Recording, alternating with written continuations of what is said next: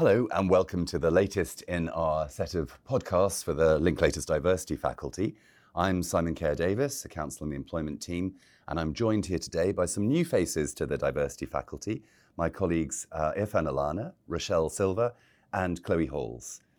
And we're here today to talk about intersectionality in the field of diversity, which is an issue which has been coming up increasingly. There's an increased focus on intersectionality.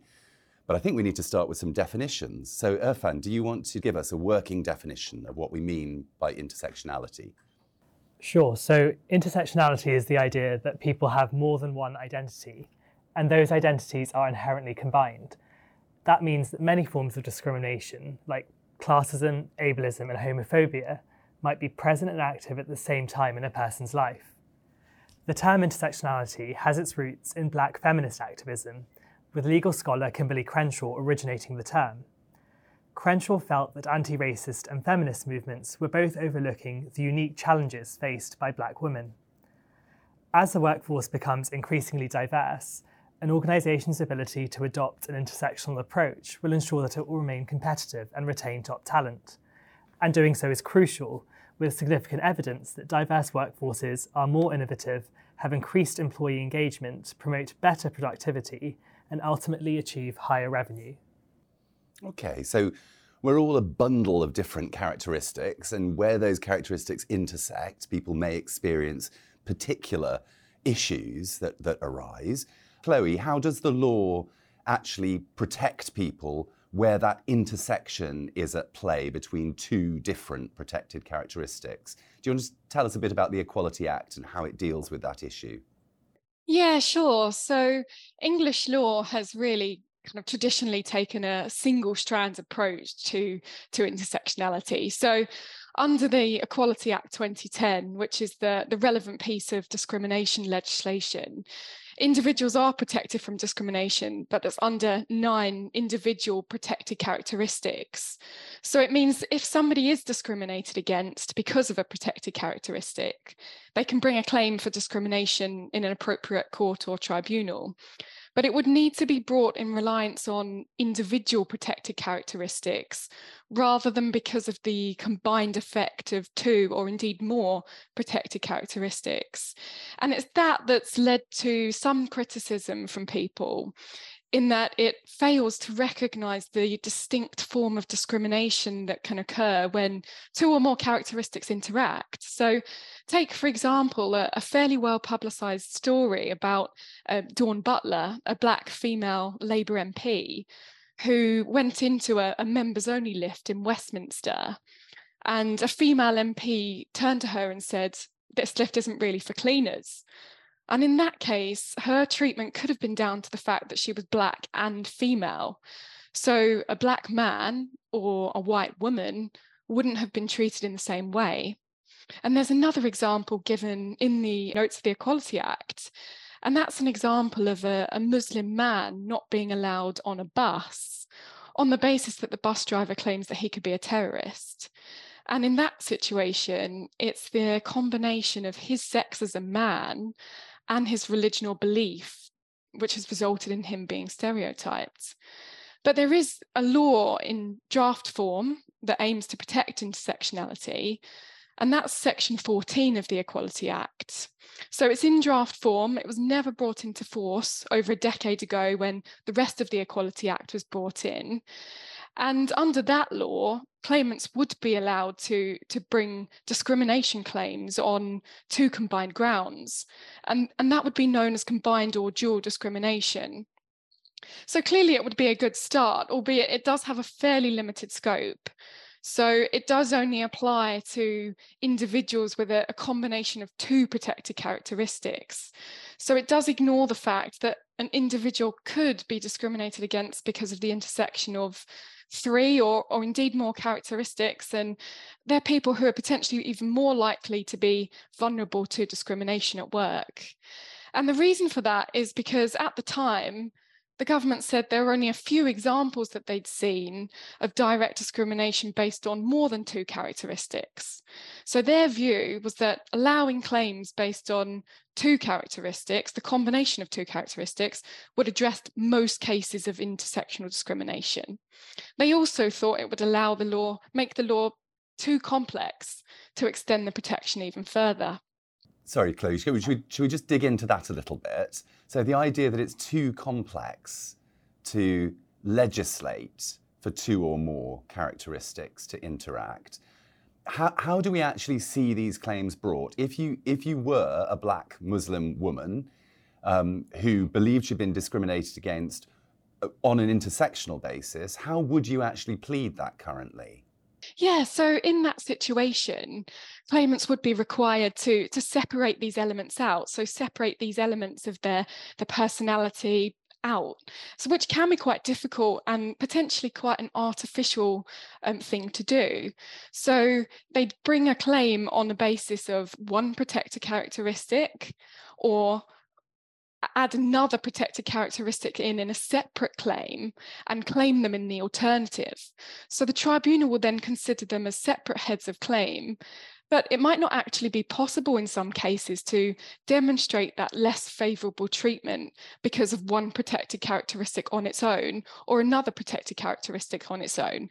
So the claim could, in theory, fail on all grounds.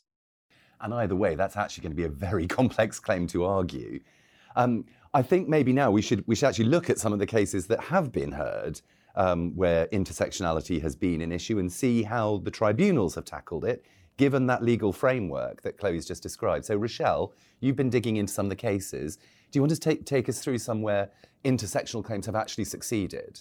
Yes, so there are a few examples of those types of claims in relation to direct discrimination, in relation to multiple protected characteristics. So if we start with O'Reilly and BBC, that was a 2011 claim in which a tribunal considered whether a female TV presenter in her early 50s had suffered direct discrimination on the grounds of age and or sex when she was removed from the BBC's Country File programme.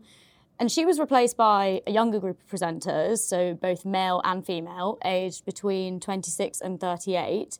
And also the other lead presenter, John Craven, remained in place. So he wasn't removed from the programme, but she was. So one of Miss Riley's submissions was that she had been subjected to a joint combination of age and sex discrimination. And the BBC tried to argue that combined discrimination was not unlawful under the current anti-discrimination legislation, as Section 14 of the Equality Act, so as we said, which outlaws combined discrimination, had not yet come into force. The tribunal took a different view, however, and suggested that an employee directly discriminated against because of a combination of protected characteristics can be protected under existing discrimination law without the help of the dual discrimination rules. And that's because the protected characteristic does not need to be the sole or principal reason that an employee suffers detrimental treatment for their claim to succeed. It only needs to be part of the reason. So we see with this case an example of why intersectionality is so important. If Miss O'Reilly had attempted to claim age discrimination or sex discrimination alone, she would probably have been unlikely to succeed on either of those grounds in isolation. So taking that through as an example, if she brought an age discrimination claim, the BBC would have probably pointed out that her counterpart had remained in his position. Or if she'd attempted to bring a claim for sex discrimination, the BBC would have identified that there were female presenters, albeit a bit younger than Miss O'Reilly, that were being brought on as presenters of the programme. So if part of the reason why a person suffers detrimental treatment is because of their age and part of the reason is sex, using the tribunal's reasoning in this case, they would actually be able to succeed in a claim for both age discrimination and sex discrimination. So this is really interesting. So it's the tribunal not quite acting as though Section 14 was already in force, but talking about sort of partial discriminations. It's partly because of this and partly because of that. And we're allowed to take account of both of those. Yes, so I'm not sure there are many examples of tribunals doing this, but this is one isolated example. And obviously we need to take this with a bit of a pinch of salt because a tribunal decision, as we know, isn't binding on any other courts. There is, however, another example of a case where discrimination on the grounds of multiple protected characteristics was identified, and that was in Khan and Ghaffur. This is another tribunal case, and they considered whether a British Pakistani female Muslim employee had been directly discriminated against, again on the grounds of sex and then race and or religion. And this is where she was dismissed for not wearing a headscarf at work. So in this case, Miss Khan, she identified with the Muslim religion but was non-practicing. So she didn't attend the mosque, she didn't pray regularly or cover her hair.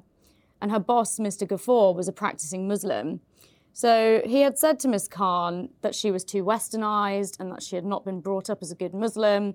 He'd asked her on a couple occasions whether she would wear a headscarf to work, as it would make him feel better about having a Muslim female working in the office, and that he was used to women being covered up in his presence. Incidentally, there were English women working in his office who he had not made a similar request to, and Miss Khan refused his request for her to wear a headscarf. She was then subsequently dismissed, and Mr. Ghaffur explained to her that others in the office were uncomfortable about working with her because she didn't wear a headscarf. And he also acknowledged when he dismissed her that she'd not actually done anything wrong at work and that it was not her fault that she was being dismissed. So the tribunal considered Miss Khan's various grounds of action against her employer. It rejected her claim of direct race discrimination, as the correct comparator would have been a Muslim woman, not of the same racial origin as her. And the tribunal found that in this instance, the respondent was likely to have treated that individual comparator in the same way. The tribunal did, however, uphold Miss Khan's claims of sex discrimination and of religious belief discrimination, as it recognised that both played a part in the decision to dismiss her. In relation to sex discrimination, the reasoning was that Mr. Ghaffur would not have treated a male employee in the same way. And in relation to religious belief, the tribunal noted that Mr. Ghaffur did not require his female non-Muslim employees to cover their hair, whereas he'd wanted Miss Khan to do so. So this was more so because she'd identified herself with the Muslim faith, and her refusal to wear a headscarf was due to her lack of belief that her religion required her to do so. So we can see from these two case examples that there are circumstances where claimants can rely on the discretion of a tribunal to recognise multiple grounds of discrimination based on different protected characteristics at the same time. But ultimately, as I said, these are isolated decisions that are non-binding. And it's also worth noting that there are very limited examples of cases such as these, potentially because claimants may be reluctant to try bringing multiple types of claim. And it may also be that it's not clear from the legal reporting where they've tried to do so and then have pleaded in the alternative and fixed. So if they've won on one, yes, then it won't even appear in the report necessarily that they failed on the other. Yes, exactly. Okay. So that gives us a nice sort of survey of the statutory provisions, the cases that we've encountered. So that's the state of the law that we're at the moment. Theoretically, no intersectional protection, but actually the tribunals are straining to get there. And we have Section 14 waiting in the wings. Will it ever be brought into force? In our next podcast, we'll talk a bit more about the practical things that employers can do to recognise intersectionality and some of the practical issues. But for now, thank you all very much.